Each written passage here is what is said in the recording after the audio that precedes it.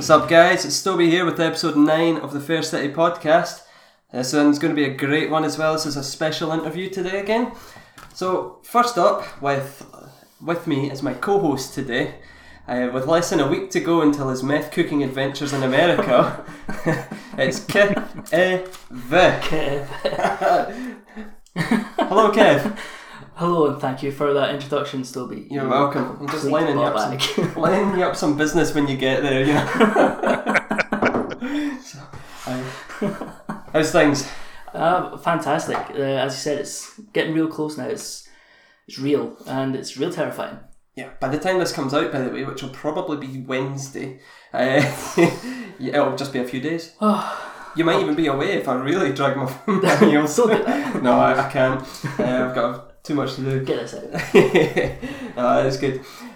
Also with us today is a special guest from the realm of eternal darkness, Fife, to talk to us about Tabletop Scotland. It is the convention overlord, Dave Wright. How's it going, Dave? Very well, guys. Thanks for having me on. It's not that dark. It's normally sunny here, actually. I don't know about the darkness. It's Fife. Says the guys from Perth. No comment. We're not going to go there. No, absolutely. Actually, I really like Fife. I've had great experiences in Fife with jobs and people and friends, and the go-kart, not the go-kart, and the crazy golf in Dunfermline. All right, okay. Yeah, Dunfermline's about the only real positive experiences I've had in Fife, and that's, again, the crazy golf and the bowling. The bowling. It seems like just bad vibes follow me. Maybe it's me. I think it's maybe you. I've never actually been to it. You said you're near Anstruther, didn't you? Yeah. I'm just down from Anstruther, Yeah. so I'm in the East Nook, as it's known. Which, whenever you say that to someone in England, they go, "What?" But yeah, that's where I live.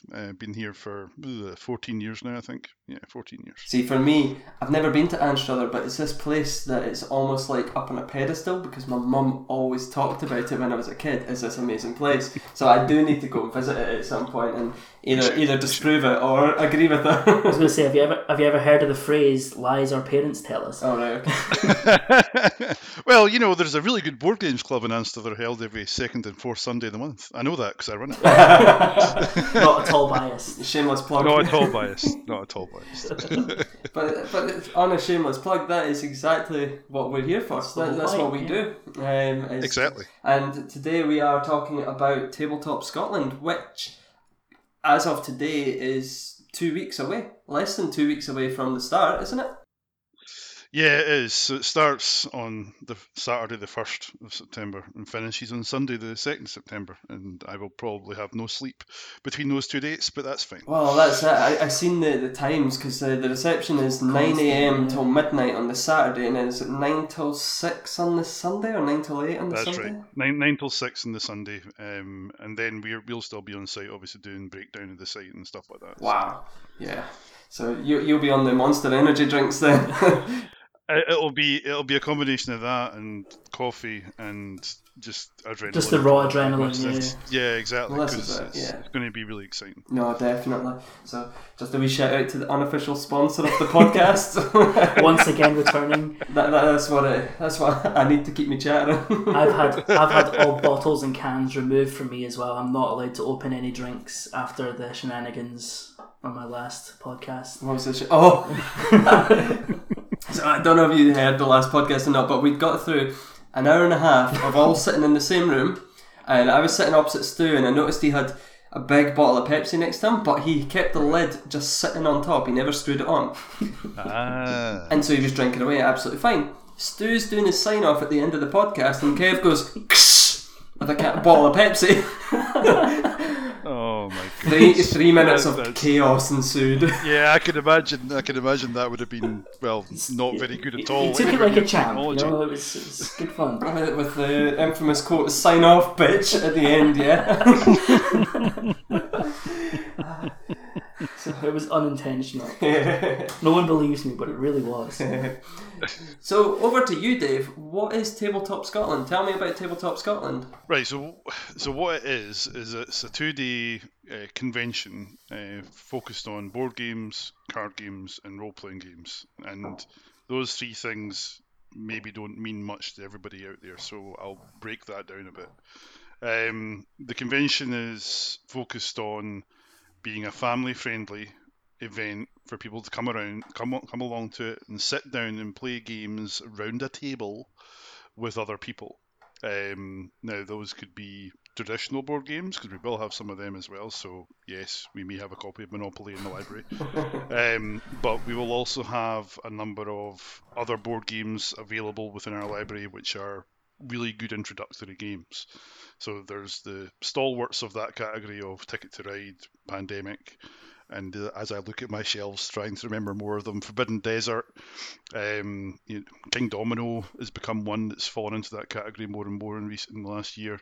We'll have lots of them, but we'll also have more heavy strategy games as well, which I don't own any of because they're not my cup of tea, but lots of people do like them, including Duncan from the team. And that's what we'll have as people walk in, is that kind of games library and open play area that people can just go and sit and play games all weekend if they want to do that. In addition to that, we've got a whole raft of other things. So we've got role-playing games scheduled throughout the weekend. I think it's 70 different tables of role-playing games over the weekend. And that's always been my kind of first part of the hobby. Is so games like Dungeons and Dragons, games like Star Wars, games like Traveller, games like Call of Cthulhu. Well, I think it's actually Achtung Cthulhu, but it's Cthulhu and Nazis, so that'll be interesting. And various other games as well. We're hosting a what's called an epic event for D&D, Dungeons and Dragons, on the Saturday night, which is one storyline crossing over 8 tables, where the progress they make actually influences the progress in the game. So if some tables aren't doing very well, it changes the narrative. It's really quite an interesting experience, and we're quite excited about that. First one in Scotland. Yeah. And we've also got 27, I think it's 27, I'm going to have that number wrong, I'm sure, but 27 exhibitors. So that's a mixture of retailers, including Stuart from Big Dog Books. We've also got Common Ground from Stirling, West End Games from Glasgow, and Settlers from Hamilton coming along as well to be retailers at the con. And we've got publishers and kind of game accessory makers and things like that who are coming along as well. Specifically, our sponsors who have been fantastic are Geek and Son. So if you're looking for a gaming table that is also a proper piece of furniture and is very, very nice, you can have a look at the Geek and Son tables, because they'll have 2 there and people will be able to play games in them. And we've also got, from our other sponsors, are DMB Games, who make Dungeon Terrain. Andy's just produced a whole range of resin tile sets, which look fantastic if you like using terrain for your role-playing games in particular. And Hexagony, which is an abstract board game that won an award at UK Games Expo a number of years ago. And Gaming Enhancements, which is a local company who make accessories, so tokens and things like that for various board games like Zombicide and Pandemic. So yeah, we've got loads of stuff happening, and it's kind of the kind of key bit for people who aren't familiar with this hobby is that we've got a family zone which is being run by Haba, who are, if you're not, I don't know if you guys know who they are, but so they're the biggest publisher of family games in the world. They're coming over from Germany to provide us with a family zone, and we've got over 40 of their games. So they work for kids aged 2 and up. Perfect for me then. well, if you've never played Rhino Hero, I would highly advise that you try Rhino Hero. It's hilarious fun, especially with all ages.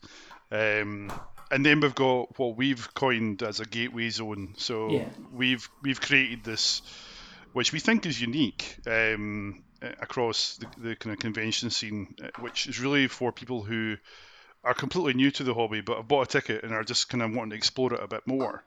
And the gateway zone is really where we kind of take that and focus on that particular audience and say, right, okay, what have you tried? If you've played Carcassonne, as an example, then okay, here's 2 or 3 games that we can take you through. Yeah. Choose one and we'll take you through that. And then we can leave them alone to kind of get used to it, and then either set them off into the wilds of the convention or try something else. And it's really trying to get that balance and trying to cater to the noobs, but also trying to keep the attention. Absolutely. Like from the hardcore ones, the guys that really know exactly. stuff. Exactly. it is for the hobby's quite diverse. Yeah. And I consistently call it the hobby, but it's actually like 5 or 6 different hobbies in one. Of course. But it is quite diverse, and it can be quite intimidating as well to get into. So that's probably not covered everything. We've got seminars and a couple of live shows as well. From on the Saturday night, we've got a Room 101 event, Room D100 plus one, which is being run by a podcast in Glasgow called Unlucky Frog. So they're doing that. There's also a board game design seminar being run by Bez from Stuff by Bez. There's a gaming accessibility seminar, so it talks about colour blindness and physical accessibility, so component sizes and stuff like that, which is really interesting, being run by Michael and Pauline, who run a blog called Meeple Like Us. And yeah, that's kind of what we're doing. We're doing a mix of things. You don't have to play games all weekend, but you can play games all weekend. And there's a bar, which is always important for some. Yeah, no, absolutely. I know some people that will be very, very interested in that bar. I quite like the idea of the gateway zone, if I'm honest, brilliant, because even for me, I've had a lot of exposure to the hobby, as you call it. A lot of these kind of games. You and I and Stu all attended the same War Games Club. We've got a little bit of experience with D&D and some tabletop gaming. I've played some tabletop games with some of my friends. Ticket to Rides. I played the Firefly game. There's quite a few ones like that. But as you said, it's not the easiest thing for everyone just to get into. It's not quite as readily available as it should be for what is just tabletop gaming. All you need is the game and a table, and some people to play it. That's it. Yeah. And I find, like, for me, it's lots of information. Depending on what you're playing, but there can be lots of information. So I would always go a fighter because it was the least amount of information I needed to retain. How do I punch it? How do I stab it 3 times with my fist spike? I'd be the old fit fighter, as I called them. So a gateway thing, teaching people, like, here's how you can ease yourself into it, and you don't need to learn all these spells or all Start here. Yeah, and all of the role-playing games we've got running, apart from I think 4 out of the kind of various tables, are accessible to new people. You don't need to know anything before you sit down at the table. Yeah, just have a willingness to learn. Yeah, exactly. You just need have an open mind. If the concept of the game has intrigued you enough to sit down, then that's great. We'll take you from there, as it were. I mean, like I tend to play. Last time I played D&D probably been a long time ago, but when I do, it's like a dwarf paladin, because I just want to shout at people and charge at things and smite things. That's kind of what I want to do, and I might use the magic part of it every so often, but it's primarily just the hitting things and shouting. That's pretty much what a dwarf paladin should do in my head. But yeah. That's a good approach to life. I just want to hit things. I just want to hit things with a big stick. Exactly. So preferably a metal stick. Metal stick with spikes, preferably. But yes. I like it.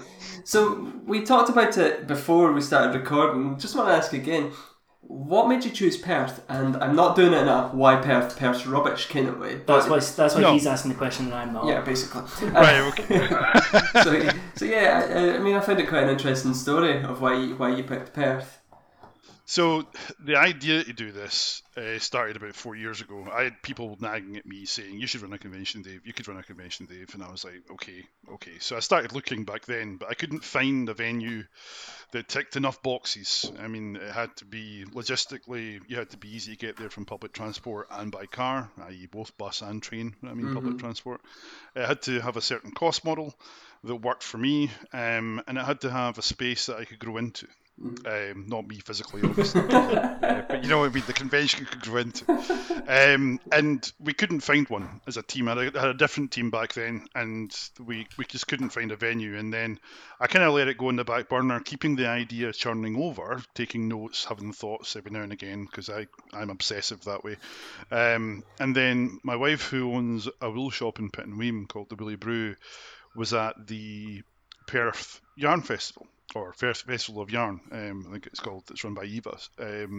She was at that last year, which was at the Jurors Centre, and she came home from that and said, and she probably regrets this, and said, you should go and have a look at that venue.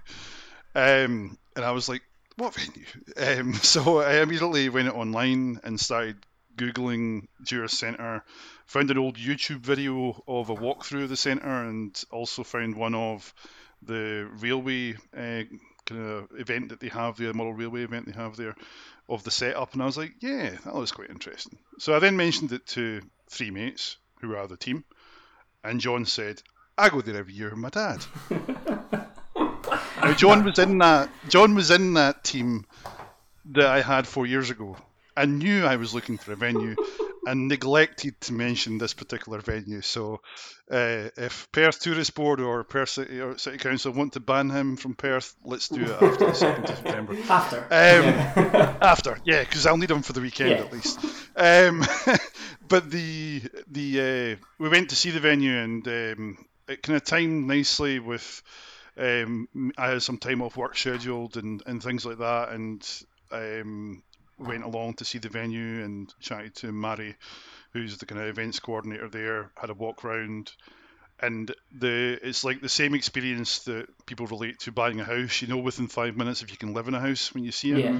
I knew within 5 minutes that I could run a convention in this venue, because it works in so many different ways.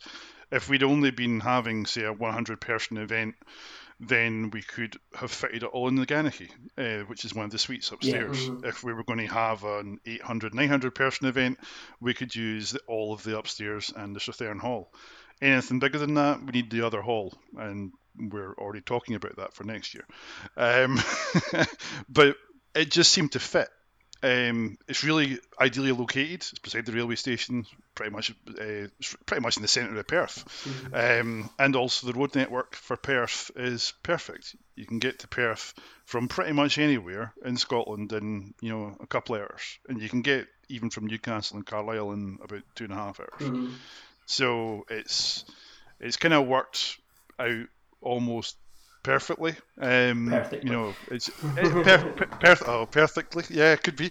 But it's kind of landed nicely. It's a great location, and I have no idea why I didn't think to Google that in the first place. But never mind. Because nobody ever thinks of Perth. Even people who live in Perth don't think of Perth. I think when I ruled out Edinburgh and Glasgow, there was an element of, well, maybe people wouldn't go somewhere else. Yeah. And what I found, I run, as I say, a club in Anstruther, but I'm also in the committee for an art club in Dunfermline. And I ran an event for International Tabletop Day last year, and we had almost 80 people at that. And that kind of fueled the fire a bit for me to go, yeah, if I can do that with no effort whatsoever, what can I do? Mm-hmm. With a better venue, a bigger venue. And then I started looking in Fife, thinking maybe there's something that I can kind of fudge, but no, there wasn't. That kind of worked for me, for what I wanted for the checklist, and it was a considerable checklist. To be clear, I'm a project manager by trade, right? So everything has a list. Lists for lists of lists. Exactly, and spreadsheets, lots of spreadsheets, and other things as well. I don't run my life off spreadsheets, just when I'm working on stuff. Uh-huh. But yeah, when we saw the venue, it was great. And the team there they wanted us there. It was obvious that we could work together, which is it's half the battle, Yeah. Because some of the venues I spoke to in Edinburgh just weren't interested in having us, which is just like, okay, I we'll won't give you my money. That's fine. Exactly. I will not be giving you my money. I will give you my money to someone else. So yeah, it's kind of worked out really well. And in some respects, I think it's better that it's not in Edinburgh or Glasgow, because as you said, we talked about this briefly beforehand, but we've got people coming from Nairn, from Wick, from pretty much every coastal point in Scotland, including someone's coming from Shetland Islands as well. He happens to be a friend of mine, so that's probably why he's coming. But he's still going to be there. But he's still going to be there. But then you kind of look south, and we've got people from Nottingham, Sheffield, Brighton, London, Kent. We've also got 2 people coming from France and 1 person coming from Germany. And it's just like, my goodness. It's a huge wide net of people to bring in. It is really good, like for yourselves and for Perth, of course, to have all these people exactly. in. Exactly. And I think that obviously then gives us a challenge next year, because I believe that almost all the hotels are full. So, but that's a conversation that we can have for next year. Let's not think about that. That's a future problem. It is a future problem, yeah. It's a good problem to have, of course. But it's a future problem. Mm-hmm. I mean, we've got our own Barg the Ogre, Stu. He's coming up from Cambridge for the event. Fantastic. Yeah, he'll be there, and he's bringing his kid. So he's bringing Alex, who is 18 months. Good luck to everyone at home. That's all we can say to that. He describes him as the mini kaiju, so that maybe gives you a bit of warning there, Dave. But he's 18 months, so this will be his first convention. So fantastic. It's a nice moment for Stu. It was one of those things he just kind of dropped on us as well. I think it was actually during the last recording I was at as well. He just, by the way, I'm going to be at Tabletop Scotland, and everyone just kind of turned and looked at each other as if to say, wait, did you know that? What? Yeah, thanks for telling us. But it's perfect. It's kind of worked out perfectly, because the timing was unfortunate for me, because I'm going to be out in an adventure, not cooking meth. In an RV, obviously, in the middle of the desert. So Stu can somewhat take my place. I know it's a struggle, but I'm sure he can just about manage. Yeah, absolutely. With the 18 months in total. It's the same height as me, so it's absolutely fine.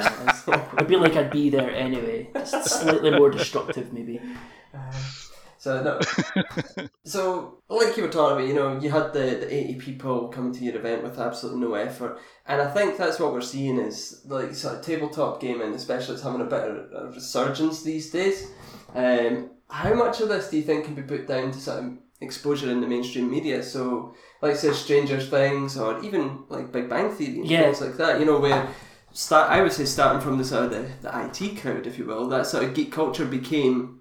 It's not quite just that niche anymore. Yeah. It turns out this stuff isn't actually just for complete dweebs. And, people absolutely. actually do play these games. It's not just geeks you see on TV shows in America who live in basements. Yeah. Even though Stranger Things do kind of paint them that way anyway. But that's kind of the cliche of it, though. And the fact that that's set in the 80s as well. That's maybe just exactly that's where it came from. Happened. You're out the way where you're not bugging your parents because they're trying to read papers and watch TV. And I think you're right. There is certainly it's more of a conscious level through media in general, whether that's TV or YouTube or whatever.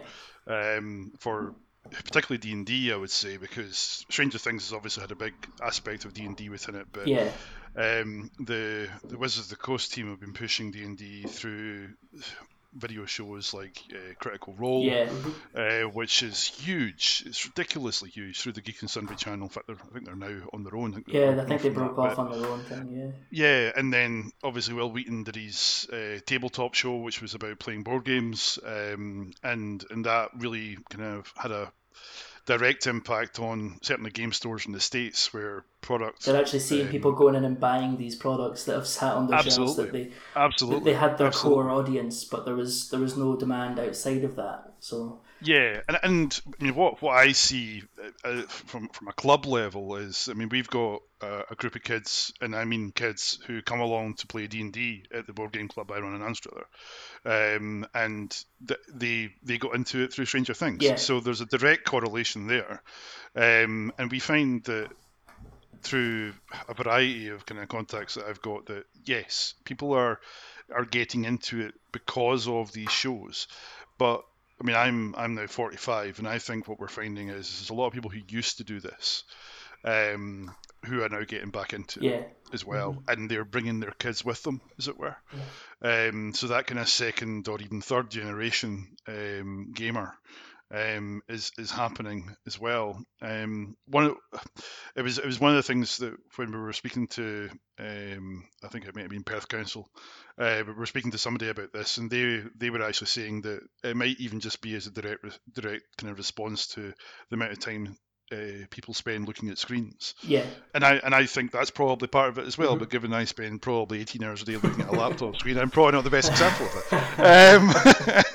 it. Maybe not 18 hours, but you know what I mean. Not far off. Not far off it. Certainly not right now. But yeah, I think the access to these things is becoming more and more easier. I mean, in Scotland alone, we've got. And I actually had to compile this because we've included a breakdown of all of them in the convention booklet, and I can't count just now. So let's just say there's 27 of them.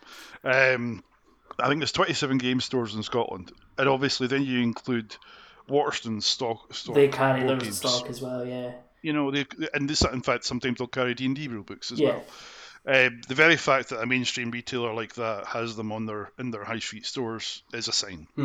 Where that sign will go and how publicly mainstream these things will become, who knows? But I think they are more widely available than they've ever been. Even when I was younger, and Games Workshop used to be not a Warhammer shop; it used to be the hobby shop where you would buy all these things. So yeah, I think realistically speaking, the amount of conscious awareness of this, perhaps even because of shows like Game of Thrones, fantasy in general, fantasy in general. People want to get involved with that kind of thing. Yeah, and in the States, it's. I mean, you've mentioned Big Bang Theory, and yeah, that has an impact on it. And then you've got people like Kirsten Bell, who at the Oscars, as part of the after show party, they sat down to play Settlers Catan. Yeah, it's absolutely fantastic. Yeah. And it's just like, okay. And then I remember, I think it was it the last World Cup or was it the last Euro Championships? I can't remember.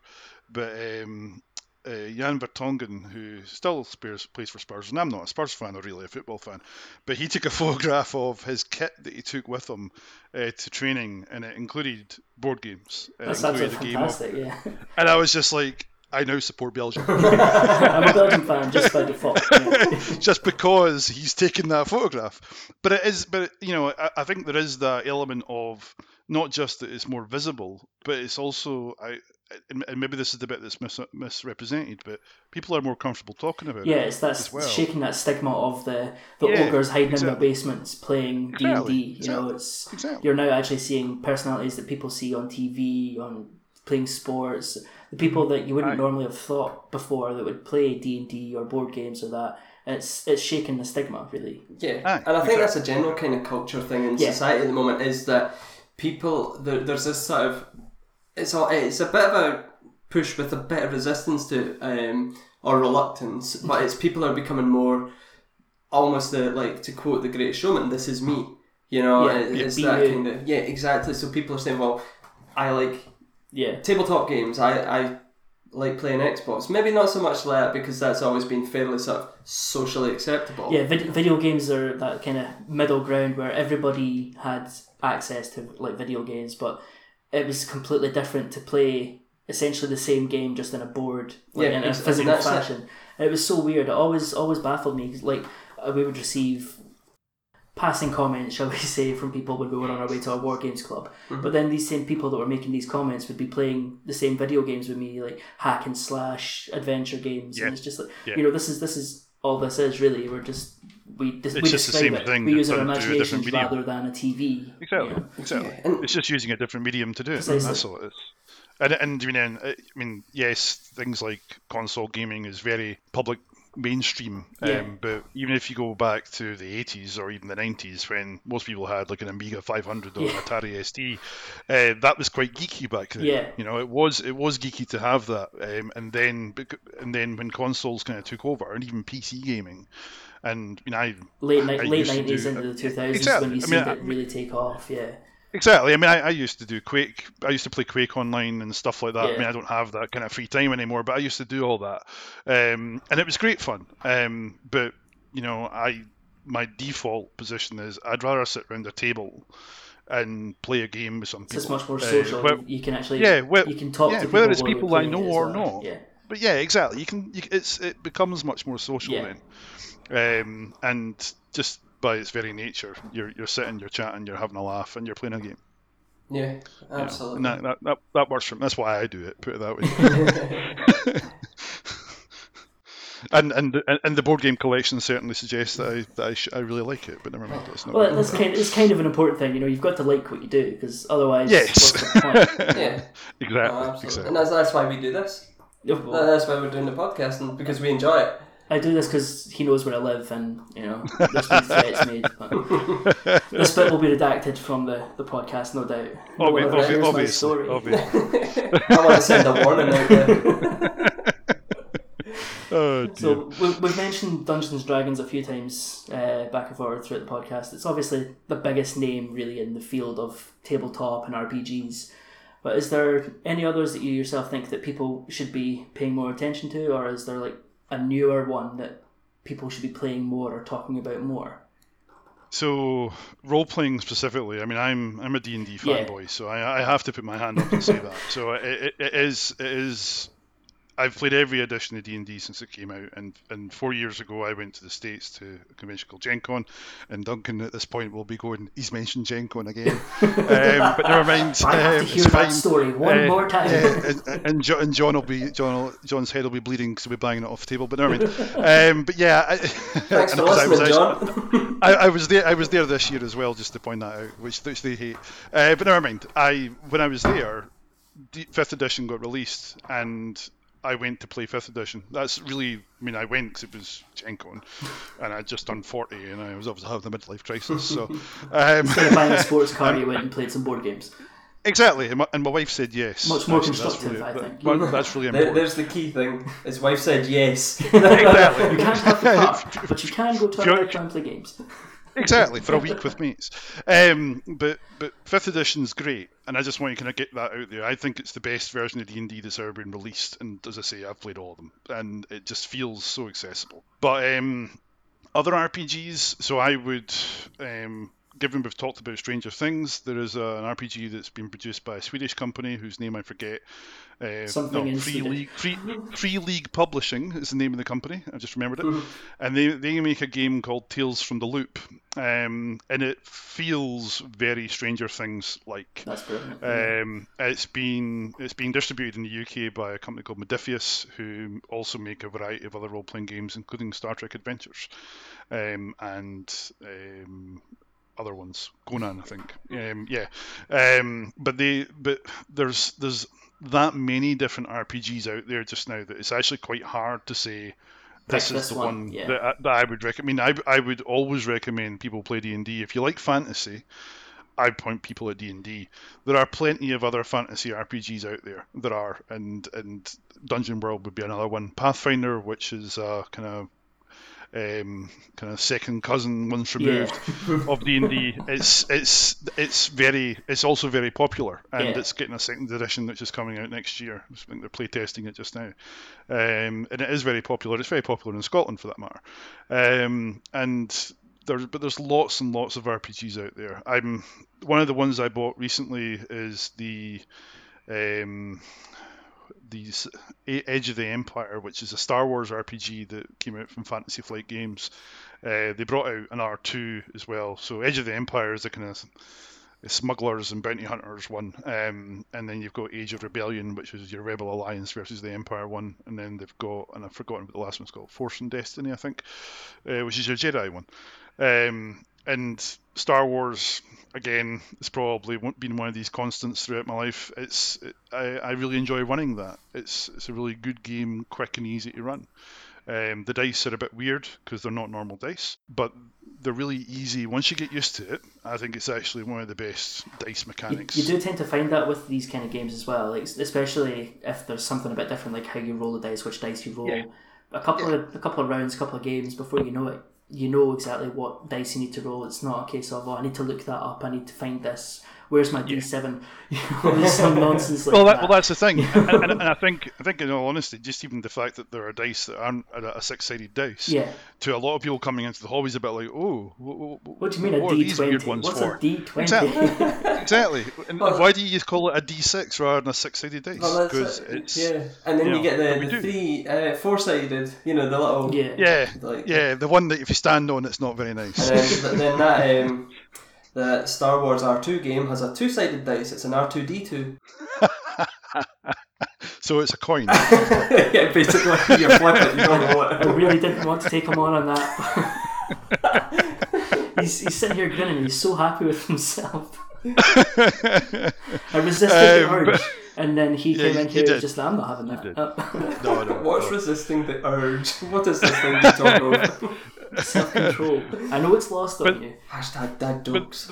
But there are lots and lots of RPGs out there, and it's the sort of thing that you can quite easily get lost in it. But it's having game stores to help you with that is always important as well, I think. But there's so many different review websites out there and blogs out there that you can get some guidance if you're looking for something.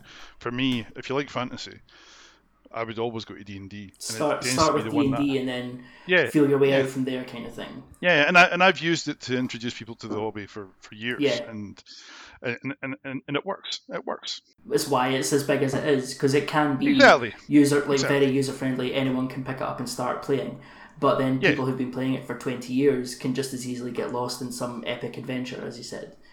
Absolutely. But I think that's where I would start with role playing. For board games, the problem with board games, and it is a problem, is that there's something like 4,000 new board games released every year.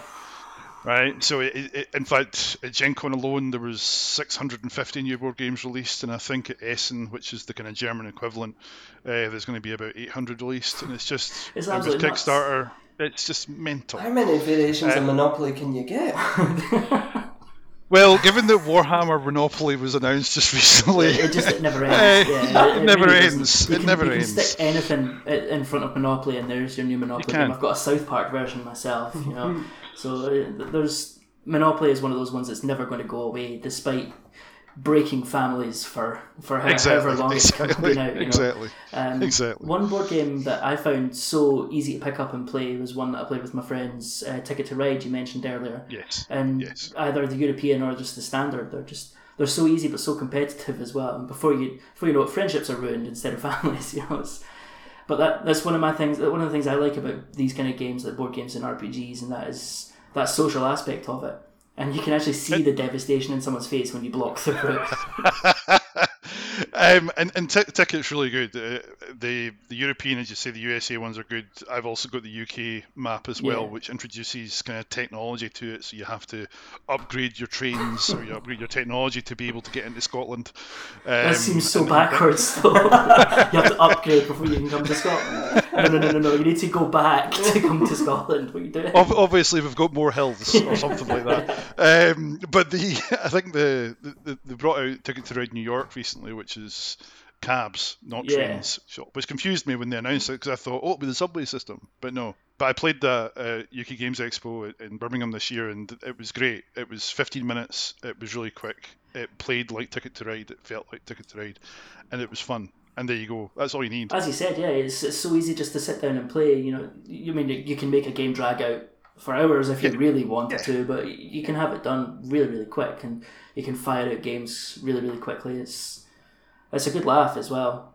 That kind of sneaky tactics element to it. If you want to, you can forge alliances. And, I won't block you. I'll block him instead, and you can have that route. Yeah. How long that lasts? Yeah, it never lasts. Never lasts. But at the same time, there's lots of games out there which are, if you don't want to have confrontational or falling out with your family and friends, you can play cooperative games. Mm-hmm. I've never played any of those. By that you mean you have, but you've not been cooperative. Yeah. He knows you so well. Competitive buckaroo. I mean, a game like Pandemic, which is actually one of the events we've got an event at the convention called Pandemic Survival, which so Pandemic, for those who don't know, is you're working together to eradicate disease from the world, which sounds very noble, and it is. But the game is built on the premise that there's 4 ways to lose and there's only 1 way to win, right? And a lot of cooperative games kind of follow that mold. The difference with survival is the deck's rigged against you. Yeah. So if you make the wrong decision, you're out, pretty much. We did a trial run of it about 6 weeks ago with 6 teams, I think it was. No, it was 4 teams, and 2 of the teams were out after the 3rd turn because the disease just spread everywhere, and they had outbreak after outbreak, and one of them actually ran out of one of the colours of cubes, which basically means you lose because that disease is out of control. And it's just like, wow, that's really hard. So I'm quite looking forward to seeing how people respond to that, because it's quite stressful. I've been meaning to ask you about Pandemic, because I played a similar mobile game version of that, where it was, instead of trying to cure the disease, you were the disease, so you had to kind of choose your upgrades as the disease evolved.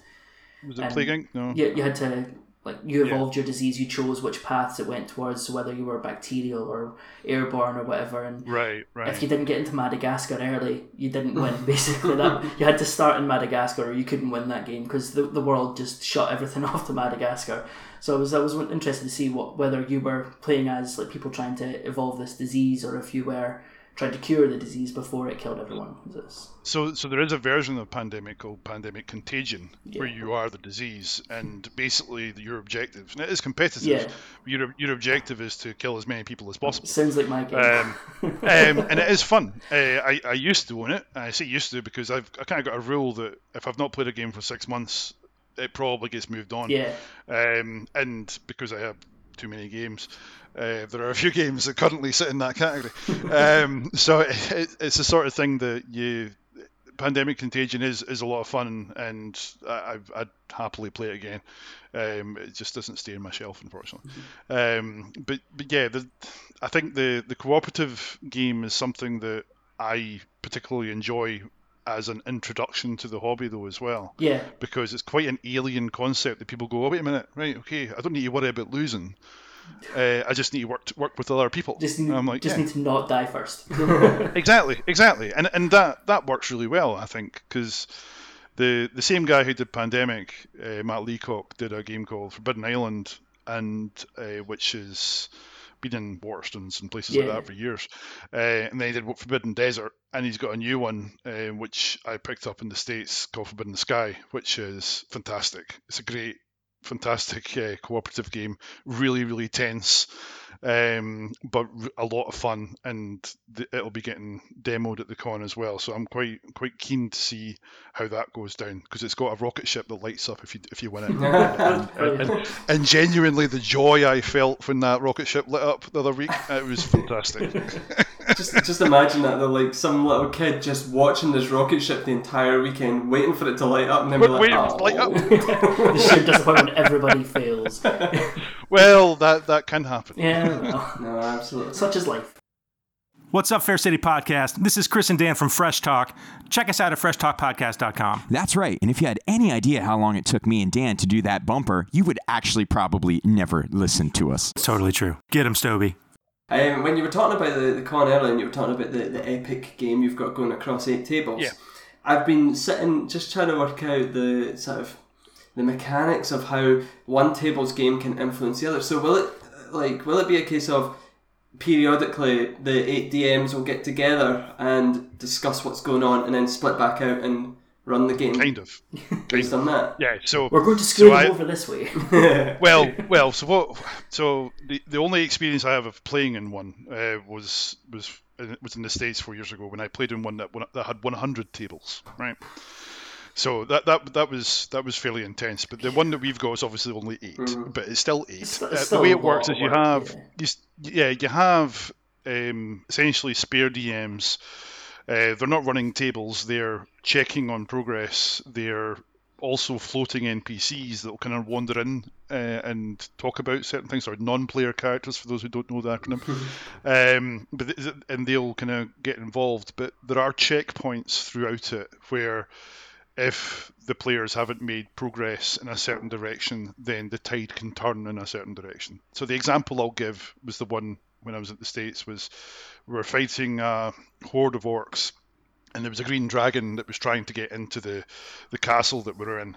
And if the quantity of tables didn't make enough progress against the orcs and the goblins and various other things we were encountering, and didn't manage to demolish ballistas and things like that were in the castle grounds, then the dragon would land. Now, we didn't manage to achieve that at all. In fact, some tables, half of them were dead by halfway in the thing. So the dragon landed, and you think, okay, that's quite interesting. But what then happened was the strongest heroes from the tables were summoned to fight the dragon. So the parties that were left suddenly were diminished as well. And another table was created, and these other heroes were taken to this table to fight the dragon. And it was really, really impressive to play. There's a part of me that wished I was just a spectator for it, so I could have walked around it and just kind of picked up how it all went. Mm-hmm. But it was a lot of fun, and I think the people who we've got coming to this will have a lot of fun, and the team that we've got running it are great. I'll give a shout out to Greg Foster, who runs a lot of the D&D at Highlander Games in Dundee, and Ross from West End Games in Glasgow. They've been kind of pulling this together, getting the right people for us to run this, people they know basically, and I've also tapped into a few people I know down south who run events at UK Games Expo, and we've just really been trying to get this to be as exciting an event as possible. And I'm excited. If I wasn't running around like a headless chicken, which hopefully I won't be, I think you'll find me in that room kind of watching it if I'm not running around, because I'm quite excited. Going on the sort of the shout out she just gave to people from different companies, and we've talked about it already, but seeing so many exhibitors, including Perth's very own Big Dog Books, seeing that in attendance is fantastic. Is there one guest you would just love to bring on board for this? Like your Spurs players, for example. We're talking. Did you invite him? I haven't invited him actually. Now you mentioned it, maybe I should. He might be a bit busy. I don't know if Spurs are playing that weekend. That's not important. Got to choose your loyalties, man. They've got Harry Kane, haven't they? They're fine. Just give the ball to Kane. Doesn't matter who else is on the field. I think where we started from was we looked at, in fact, Duncan from the team has been kind of at the centre of this, with me kind of throwing in hand grenades every now and again. We had a list of 12 companies that we wanted to have there, and then we had another list of about 25, and then we had another list of, let's just see if we can get them as well. You did say you like lists. Yeah. So 12 was the target number of exhibitors. That's what we wanted to have. We've ended up with 27. Yeah, exactly. So we've probably outperformed what I thought we would get. Maybe I was being too cautious. There were a couple of companies that said no, and that's fine. They said no for the right reasons. Well, their reasons anyway. We'll wait and see. Come back to us next year. Well, and we will speak to them next year. Have we missed out anybody that we wish we had got? No, not really. I'm really pleased with what we've got. Sure, I would have wished that one or two of them, who will remain nameless, had said yes instead. But the fact that we've got 27 exhibitors covering, all aspects of the hobby, really. So we've got a role-playing publisher there in the case of Pelgrane Press. So they make 13th Age, which is a D&D third cousin, twice removed. But they also make lots and lots of other role-playing games, particularly games powered by the Gumshoe system. So Knights Black Agents, Trail of Cthulhu, and stuff like that. So it's very, very different stuff, but they're coming up, which is exciting. We've got a number of other ones who are Scottish-based, no, in fact, UK-based designers as well. 4, 5, I'm going to get this number wrong, apologies everybody if I get it wrong. I think it's 5 Scottish-based games publishers, who some of whom have completed Kickstarters for their games, but don't have the game yet, but they're supporting the con, which is fantastic. They're coming along to demo their games. Who did we miss? Nobody. I'm going to say that I know who we want to get next year. That is the right answer. That is the absolute best answer. That's a problem for next year, but I'm not thinking about that yet. I know who I want to get next year, and this time they'll say yes, I think. Well, that's it. As we've kind of touched on, it's a really fantastic lineup. And looking at it, for it being the first year, and to have had such a huge number of people interested and willing to come, and as you said, it's been a variety of different companies of different sizes. We've got companies, we've got indie projects, we've got publishers, we've got accessory companies, and covering all corners of it. It's a really fantastic turnout, and I think everyone should be really proud of the effort you've put in there. It's fantastic. Yeah, it really is. It has worked out really well, and even ticket sales is working out really well, because I'm looking at that number going up, and I'm going, okay, that's more than I thought we'd get by now. But the response we've had has been fantastic. That's I what you think want, if though, nothing else, but I think there's this element you made the reference to the first year. A lot of people have given us that response. So it's your first year. We'll wait and see how you get on, and then we'll talk to you next year. And it's like, okay, that's fine. I get it. Scotland isn't renowned for gaming conventions. Not yet. Exactly. Watch this space. So let's see how we do. And we've had, there's lots of games conventions that you can go to down south. In Scotland there's Glasgow Games Festival, which is on the 17th of November this year. It's a one-day event. It's board game centric. It's basically a bunch of mates who got together who thought, we'll have a big games day. And that's really what it is. It's really about coming along and playing games, which is great if that's what you want to do. Mm-hmm. It's not what I want to do if I'm running an event. I wanted to have a variety of things. I'm a role player at heart. I wanted role playing as part of this. I wanted some tournaments in it as well, because people like competitive play. I wanted to have a good range of exhibitors. So we've got a good range of exhibitors. It's trying to give as many choice kind of decisions that people have to make. You go south of the border and you've got UK Games Expo, third biggest convention in the world, which is no mean feat, by Richard and Tony, and that's every June. And they've been fantastic help as well. I actually had before we signed anything, I had an hour on the phone with Richard and Tony while we were at the venue, and John and Simon and Duncan were walking around looking at things and measuring stuff and checking how many plug sockets were in a room and stuff like that, because I wanted a list of everything. But Tony basically tore me apart for 45 minutes, which is perfect because he knows what he's talking about. That's what you need. Yeah. And we kind of came out of that conversation going, okay, it sounds like you know what you're doing. How can we help? And I was like, okay, right, I can relax now, and now I can ask you for all the things I need.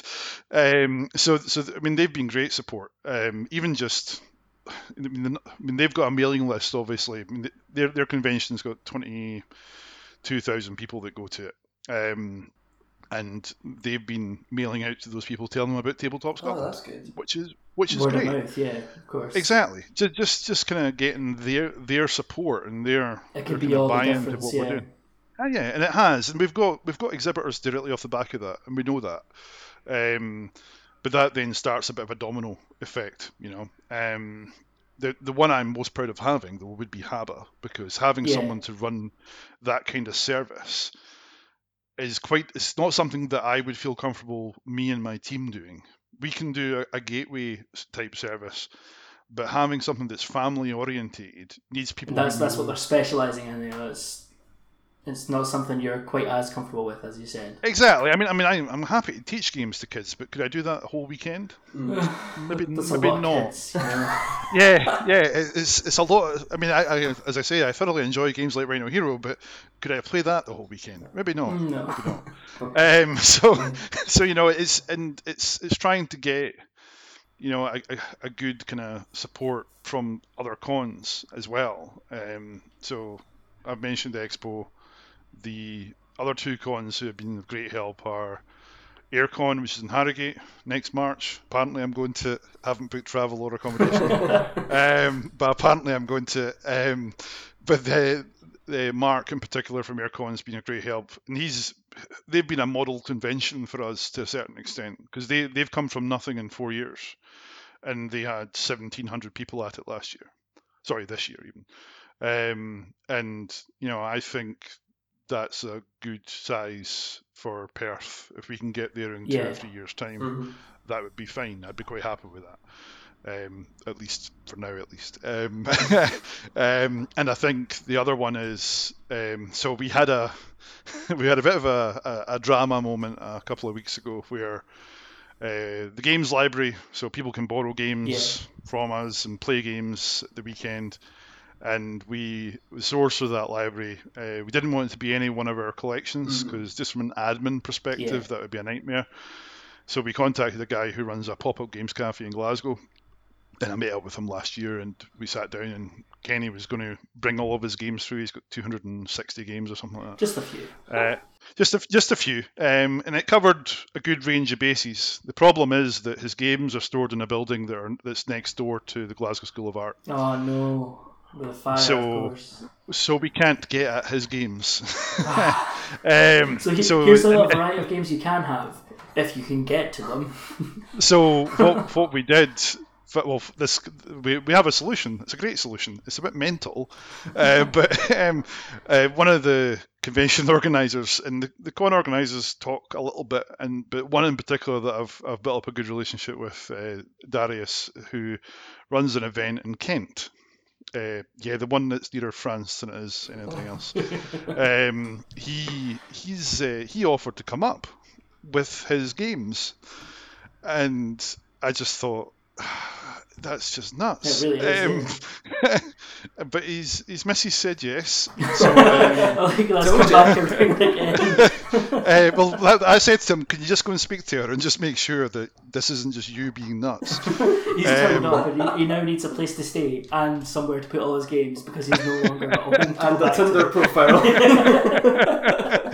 But he's driving up on the Friday before the con with him and a couple of others. I wasn't letting him do it himself. And so we're going to have a fantastic library of games there, and Darius is unofficially or officially, depends how you look at it, a legend, because it's the phrase we continually use. To give him, because it shows the passion, the desire that people in this community have to get these games out there, to get them played. And if I dare say, if one person picks up one of these games that hadn't played it before, he'll consider that a success, as I dare say you would. And absolutely. That's the whole point of it, really, isn't it? To get it out there, get new people playing as well. And if you think about it, right? So I mean, I've talked about how we can what this isn't just a 1 year thing. You know, we have a plan for next year.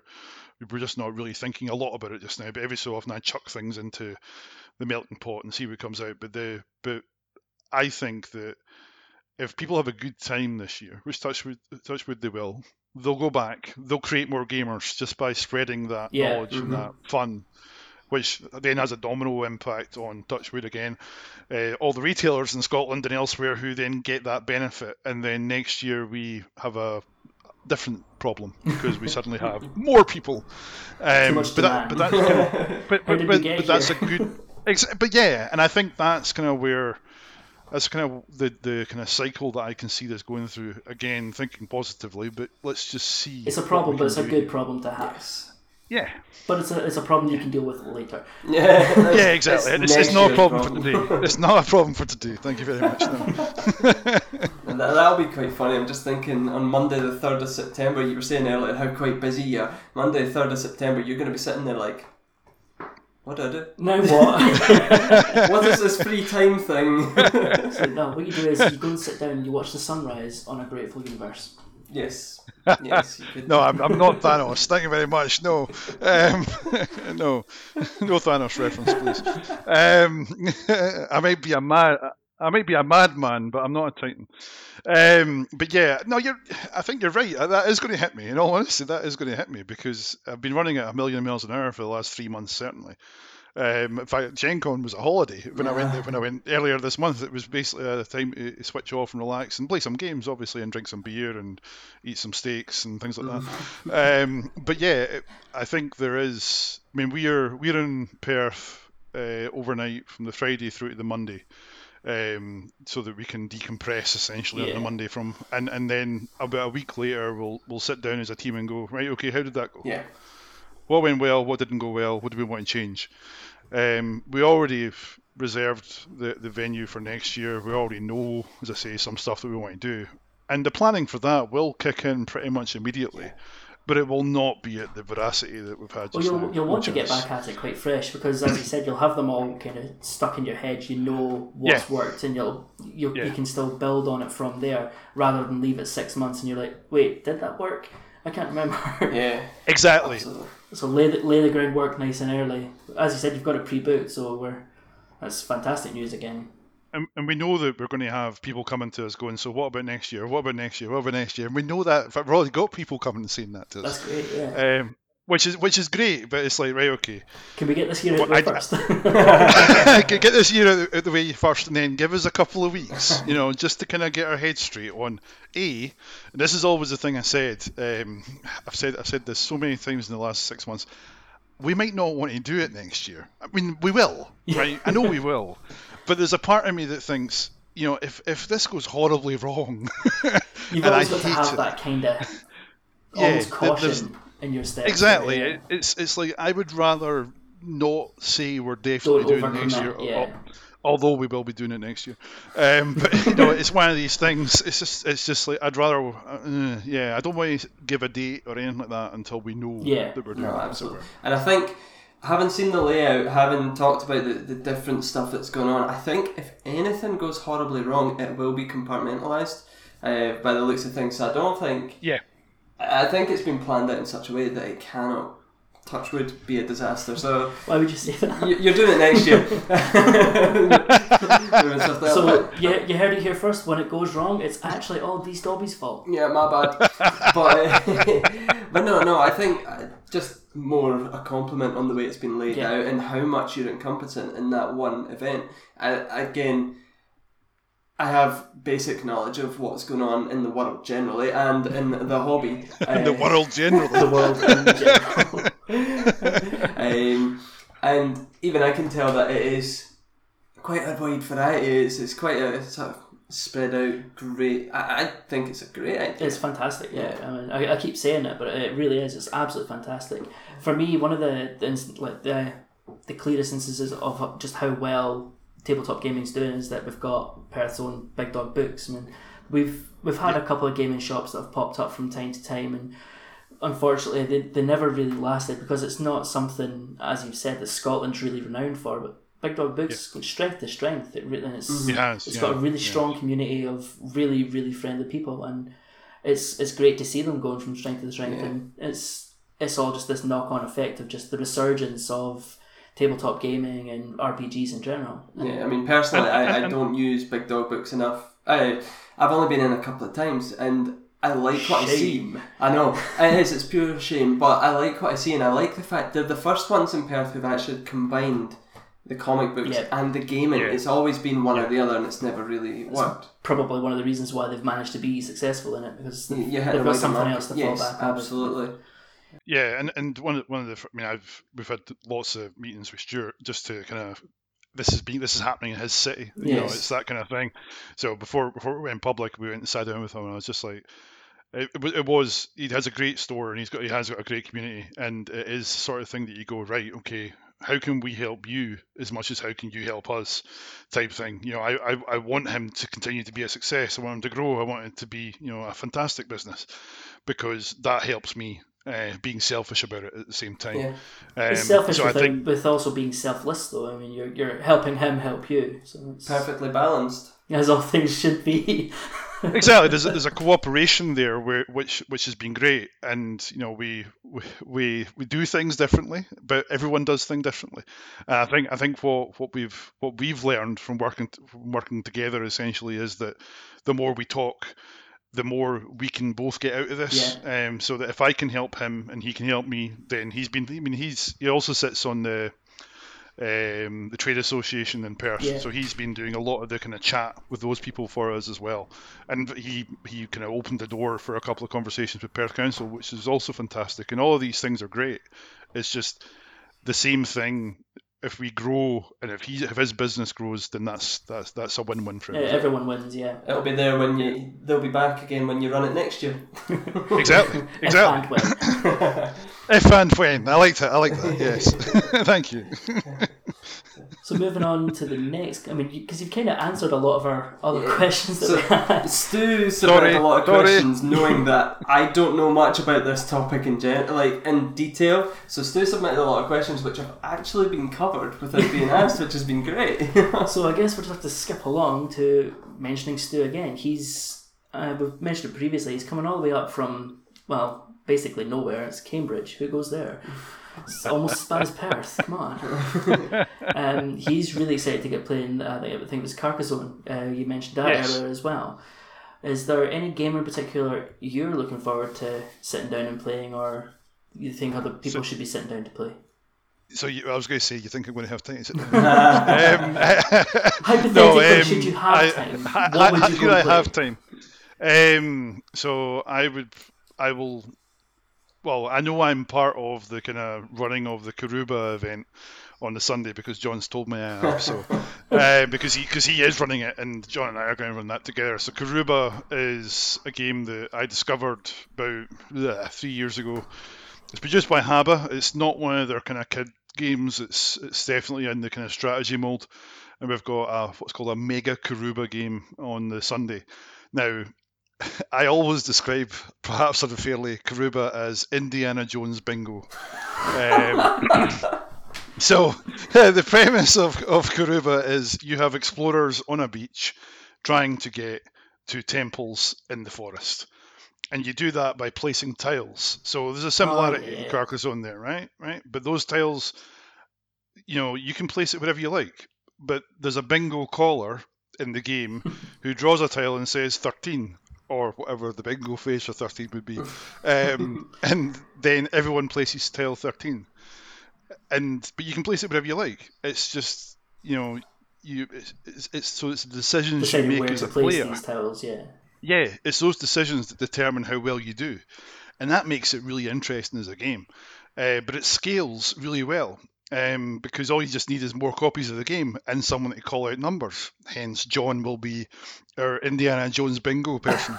Whether he's wearing any Indiana Jones clothes or not is to be confirmed. But yes, Stubby's got a whip you could borrow if you really need to. I'll not tell you what it's been used for. I was going to suggest he hides in a fridge for a nuclear blast, but okay. We're going for authenticity. Okay. We're going not for nonsense. Well, I can't guarantee there won't be nonsense. But I would recommend people trying it because Haba, the family's one will have it. The games library's got it as well, and it's a fun light game that plays in 45 minutes, and that's a nice sweet spot for me. If I've got an hour left in a gaming session, I've got Karuba there. I'll play that because it's nice and simple. Mm-hmm. What else? I would definitely recommend people check out the demo zones that we've got. So. I've mentioned Forbidden Sky already. So Coil Spring, who are the UK distributor for it, they'll have that there. They'll also be running, also have a game called Raids, which is published by Iello, I-E-L-L-O, I think that's how you pronounce it. And it looks really cool. I haven't picked that up, but it does look really cool. But they're also running tournaments, which are kind of turn up and play tournaments for King Domino, which was one of my favourite games of last year, which if you haven't played it, it's Dominoes, but with kings. But no, it's a bit more than that. And then they've also got King of Tokyo as well, which is definitely one of the kind of gateway games for the younger audience, because you're throwing down dice and you're a monster rampaging in Tokyo. What more could you want in life?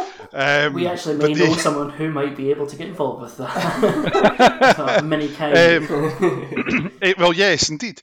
But we've also got Asmodee, who are the behemoth of the industry. So they own Z-Man Games, they own Fantasy Flight Games, they own Days of Wonder, they own Plaid Hat Games, and also they are their own games publisher. They also now own all the Mayfair Games stuff now that Mayfair are no longer with us. So I think they've got a team of 6 people coming up to demonstrate their new releases. So again, I expect to see lots of new stuff there, whether that's stuff that's on my shelves that I picked up in the States or not, I don't know, but they'll have stuff there. But I'm also going to be lending the library some games that haven't been released yet, in the UK at least, because, well, you know, I want them to get played. If it gives us something that people can come along and go, oh, I played that at Tabletop Scotland, first time in the UK you could play it, type thing. Then that's great as well. And that's... But yeah... Sorry, I was just going to say, that's what you remember about Gen Con, is that you played 5th edition there, for example, you know, and you make that association. Yes.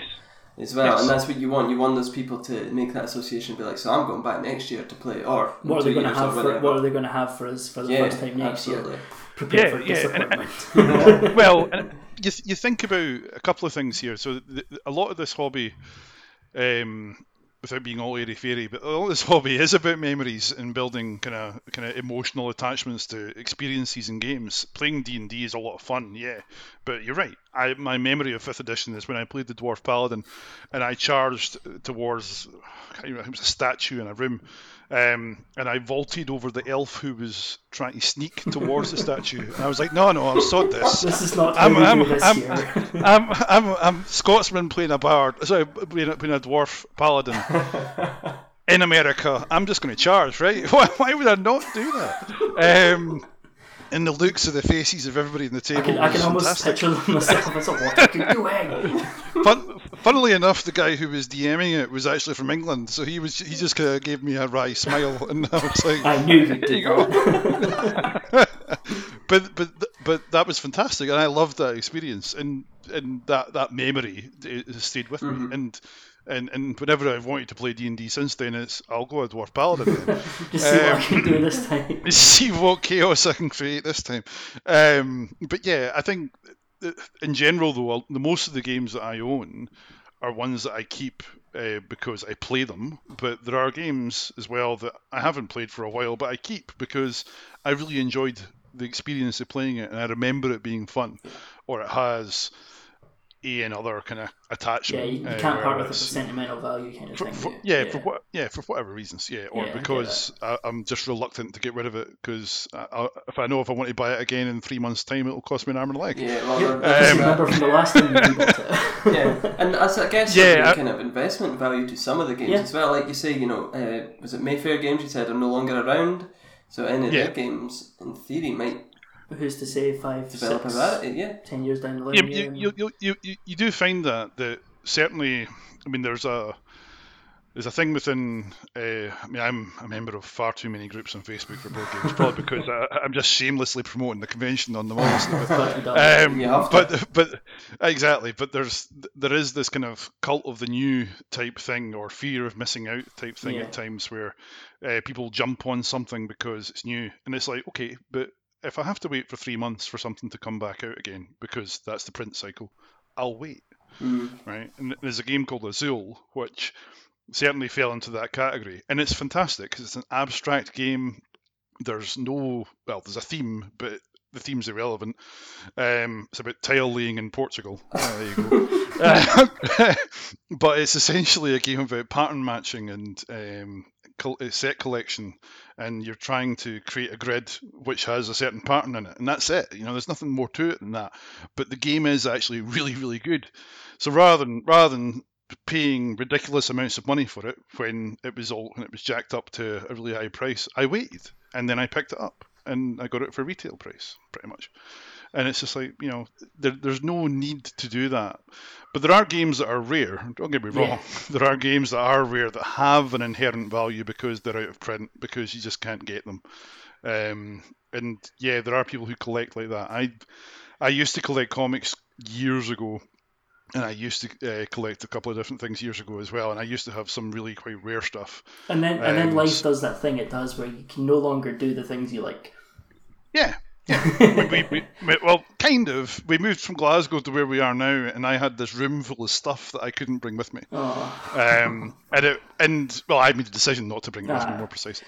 It was kind of like, right, okay, this all needs to go. How do I get rid of essentially 400 role-playing books and stuff like that? Well, I take them to a role-playing shop and say, do you want them?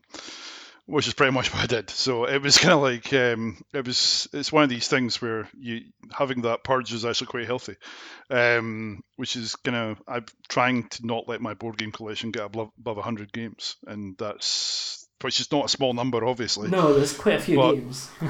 Yeah, it's quite a few games, but it could so easily get above that. Anyway, I'm rambling. There's absolutely nothing wrong with that. It saves one of us from doing it. Yeah, well, that's true. Looking at the sort of list here, I think we've pretty much covered everything. I think that's is there anything beyond Tabletop Scotland that you'd like to give a shout out to? Anything outside signal of boosting. the hobby? Yes, signal boosting. So signal boosting is something we try to do on every episode. I think we've done it for 3 and then forgot about it for the last 3. Well, we were going to do it in the last one I was on, but then Stu started shouting at me and it was a whole thing. He didn't really want to ask signal boosting. Nothing specific, probably because I'm in tunnel vision mode here. Yeah, but yeah, I think the thing to keep in mind is that if people are listening and are intrigued, right, whether they come along to Tabletop Scotland or not, if you go onto our website, there's a convention booklet which has a list of every single game store in Scotland in it, and by all means, just approach them and ask them the question of how do you get into this hobby? Can they recommend stuff? Because a lot of them do really good things. And some of them do amazing things. If I'm honest, it's really that's the best way of getting into this hobby is to go into a game store. You can watch as many YouTube videos as you like. But you need to play them. You need to play them. You're still missing that social interaction as well. So what you're saying is, like, if it's even just a passing thought in your head, you might want to play this. Go into that local geeky store that it wasn't cool to be in 10 years ago, but it's cool now. Go in there and speak to them. Say, oh yeah, I saw this game. I see you've got it here. How does it play? And you can bet there'll be people on hand to play it with you. And absolutely, there will be, and it's the sort of thing that you can try. And in fact, the other thing I would say is, if you don't like a game, it doesn't mean you're not going to like any of them. Yeah, of course. Right, because there are so many different games out there that it's unbelievable. As I say, 4,000 or something released a year. It's absolutely ridiculous. That's insane. Yes, it is, and Duncan doesn't have all of them, honestly. See, when you throw that number out there, and it's such a weird thing, because if you ask 100 people in the street to name a board game, you can bet that most of them aren't even going to name any of the ones we've really covered. They'll go with your Monopolies, your Buckaroos, your Kaplunks, Connect 4. If you, But then there's this whole other side of it where it's like RPG type games. The upside down. The upside down. I see what you did there. But you're right. It's just the more people that get visibility of this, the better. I mean, the fact that Marvel movies are known better than Marvel comics is probably a sign in itself. It's kind of a sad thing, but it's more easily accessible for some people. For most people, yeah, comics aren't something that everyone can collect. It's like, as we were just talking about, and not everyone has the facility to collect comics or to have or buy comics. And the movies, well, they store a little bit easier, especially now since you've got digital releases and you never actually own the film. But exactly, it's the market, isn't it? It is, and I think a lot of the board games, in fact, some of them are starting to move into that digital environment as well. In fact, I walked past this. I didn't take part in it, but Catan. I don't know if you know Catan, but so Catan. There's a VR version of Catan coming out, nuts. Which is nuts, and it looked nuts. But there was people queuing up to play it, and it's just like, well, no, I'll play Catan on the table, thanks. I don't need a VR kit for that. It's not going to be for everyone, but you'll get just as many people interested in that because it's VR, because that's the buzz thing just now. Everyone's loving VR. And you can guarantee that's why they're doing it. But then there'll be just as many people interested in it because it's VR that are interested because they want to play Settlers. It's absolutely fantastic to see how much the technology is helping what is essentially the opposite of technology, though. I mean, it's so weird to have them kind of leeching off of each other in a way, despite being complete polar opposites. Sitting down around a table playing Ticket to Ride, but it's being promoted on somebody watching the IT crowd we mentioned earlier. And I don't know if anyone ever noticed it, but there's actually a copy of Ticket to Ride in the background. Yes, and it is. It's just little things like that. Somebody might pick that up and be like, "Oh, that's a board game. Maybe I can play that." Mm-hmm. And it's absolutely phenomenal. Just technology has been a big part in the resurgence that we keep coming back to. I just had a sort of great idea, and this is I'm a bit lost when you talk about a specific game there, but you could have a system where you run games and you've got 6 360 cameras around the table, and people pay to VR in and join in where they're not able to around the thing, and you run the game on the table for them. And essentially, Catan VR is a bit like that. It's probably too far a step for me. I'd happily play a digital version on my phone or on my tablet or whatever, but would I, rather than going to someone's house or going to a venue to sit down and play it, would I put in a headset and goggles and play it? Probably not. Like yourself and like most people that are really into the games or have been for 10 years, 20 years, whatever, people are always going to prefer the physical game, the real game, and the interactions. But for the people that are coming in now, the next generation, the new kids who already have all the digital stuff, but they don't have the physical game, now they don't need to have a table that can fit 20 people around it or whatever, and all the pieces. Exactly. All they need is their goggles and their headset and everything, which they already have. And that's it. They can sit down and, as far as anyone's aware, they could be in Vegas playing poker with someone. It's and you extend that to, maybe made reference to Critical Role earlier on. So a lot of people play D&D and other role playing games online. There's a service called Roll20. Where and a lot of people stream these over Twitch and things like that. It's very much it's part of the hobby now. So it's very much how a lot of people get introduced to role playing games, because they work on the basis that there's nothing near them because this hobby's not popular enough. And the number of people there's a Facebook group called Dungeons and Dragons UK. In fact, I think there's 4 Facebook groups called Dungeons and Dragons UK. Anyway, but there's one particular group that I essentially stalk that group, looking for people who use keywords like Scotland, Perth, Fife, Glasgow, Edinburgh, basically trying to see if you can get them along, kind of thing. And actually, and the first port of call is not selling Tabletop Scotland to them. It's trying to find a club for them, trying to find a place for them to go and play the game, and then I go in with, and if you enjoy that, you can come along to Perth in September. Because we've found, certainly a lot of people who come to the club that I'm on the committee for in Dunfermline, there's a lot of role-playing there. And it seems to just be growing arms and legs all the time. And it's not because Cthulhu's involved. It's just growing arms and legs. There's more people coming, and it's just crazy, but good crazy. But the challenge with role-playing is that you need a DM. You need someone who's going to run the game. Yes, and do it well. Having it, well, that helps. But having, and I think there's that intimidation aspect of thinking, I haven't run that very well. Well, actually, you know what? You've stepped up and run it. That's really important. In itself, because everyone has their first time in running a game. I happen to do it probably, I'm thinking now, probably almost 32 years ago. There you go. Because I was 12 or 13 when I started gaming. 1985. 86. There you go. Well, probably 84 now, I think. But anyway. Adding years on, it's been passing second. Yeah, I'll tell you, I noticed that my beard was growing grey earlier. Let's not go there. But I think the thing with a lot of this is it's just about finding the opportunity to play, right? And whether that's through a digital channel like Roll20 or however, or face to face, it doesn't really matter from a convention standpoint. Though obviously it's about getting as many people to that venue to sample and enjoy all of the aspects of the hobby that we cover. So it's really about that. And I mean, I've got mates who've never role played before who are coming to this to role play because they want to try it. And similarly, there's people who I know who are exclusively wargamers, but they're coming anyway because even though we're not doing wargaming, they'll have fun. Yes. And that's key because that's what it comes down to. It is about having fun. No, absolutely. It's quite funny because like the club we went to was called the War Games Club. But we never actually played any war games.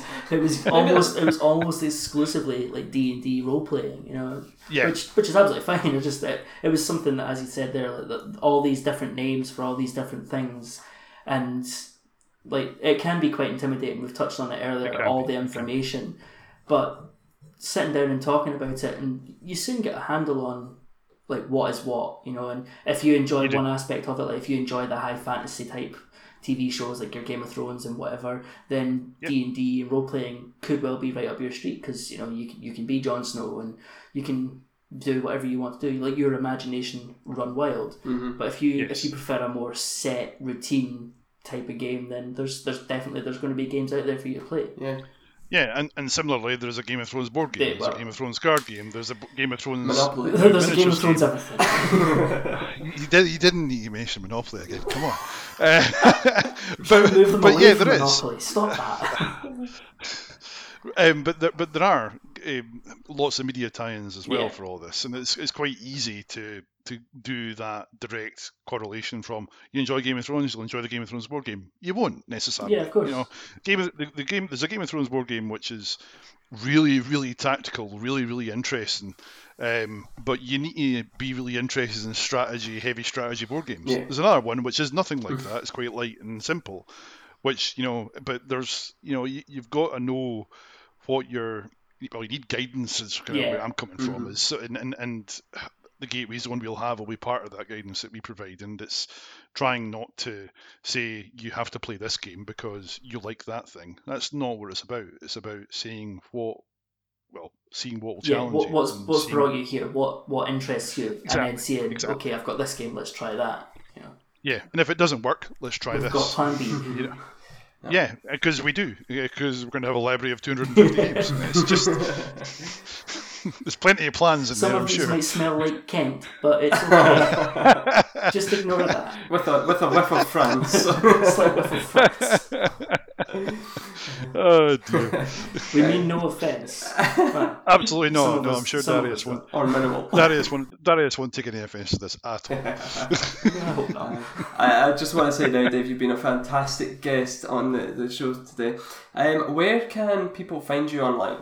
So me personally or the con? You mean the con? A bit of both. Although I suppose you could mean the same thing there. So yes, the convention can be found at tabletopscotland.co.uk, on Twitter, Tabletop Scott, on Instagram, Tabletop Scott. Not entirely sure how we use that because it's a mystery. But on Facebook, we're Tabletop Scotland. We also have a Facebook chat group, which is called Tabletop Scotland 2018 Chat, I think.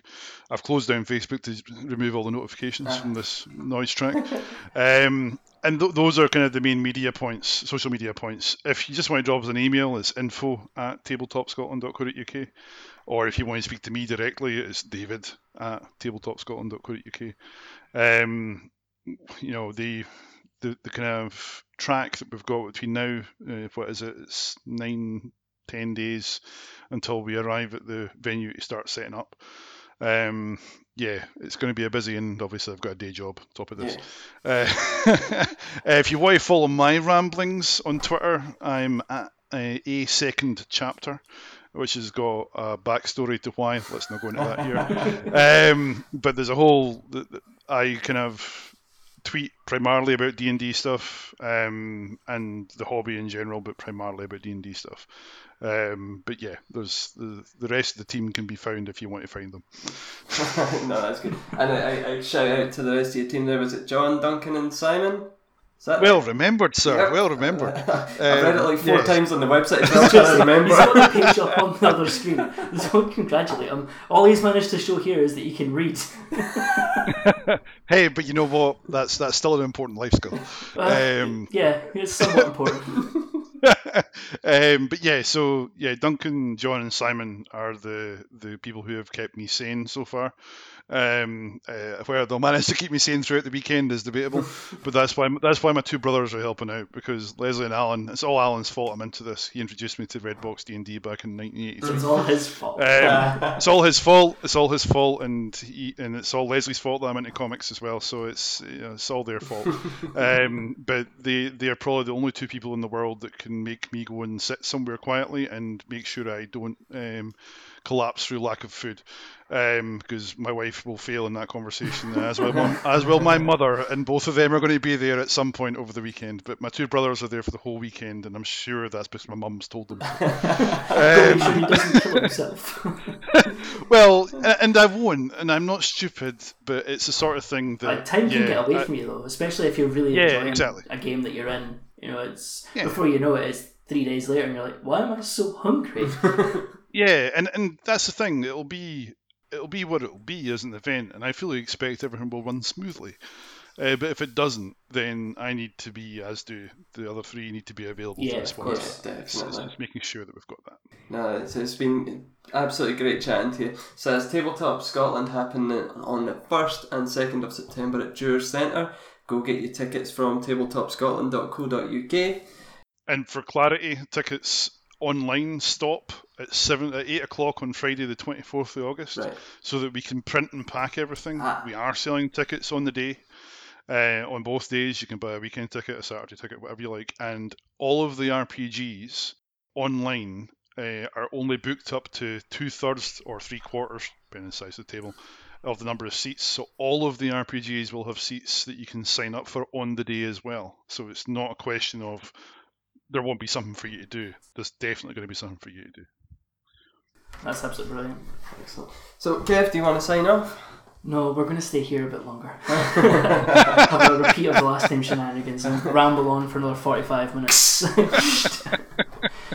You can find me at Kezigen on Twitter and also on my gaming page, which is at Fair City Gaming. You can follow my personal ramblings on my Twitter page or my many misadventures in various games on my gaming page.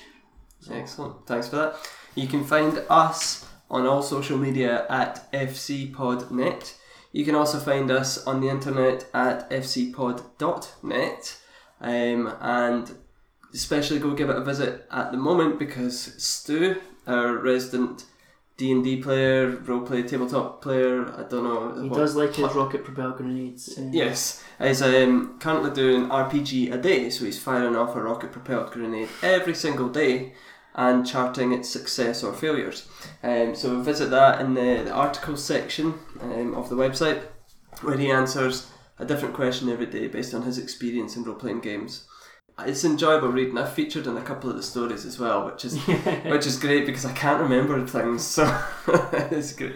It's quite an endeavour to do that. I tried to do that 3 years ago, to do RPG a day. It's really quite tough. Yeah. To keep it up. Finding the time to do these kind of things. Yeah. Sometimes I've noticed there's been a few times it's been like 10 to midnight and he's posted that day. So it's like, that was a close one, mate. What are you doing? Yeah, I think 1 year I just basically did it on Twitter only, so I was restricted to 144 characters back then. Yeah. And it was just like, right, okay, that's all I'm going to do because I'm not going to be able to blog this. Yeah, like on paper it sounds like such a simple premise. I'll post this this day and I'll post that day. But as you said, like before you know it, it's this huge undertaking. It can get quite taxing. Quite involved. Yeah. So good on you, Stu. We do appreciate it. And just want to say to you listening, thank you for listening. If you've got any feedback at all, get us there. Get us at fcpodnet. No, fcpodnet at outlook.com. I threw myself by saying at in the first instance there. And let us know what you think. Once again, professionals. Just want to say, Dave, thanks for being on. You've been fantastic. Really enjoyed chatting to you. And the hour, it's an hour and a half just like that. You've been listening to a podcast from the Fair City Podcast Network. Fair City Podcast is a part of BritPod Scene, an independent network of uniquely British podcasts that's always growing. Check out BritPodScene.com or follow BritPod Scene on Twitter to find out more. Until next time, thanks for listening.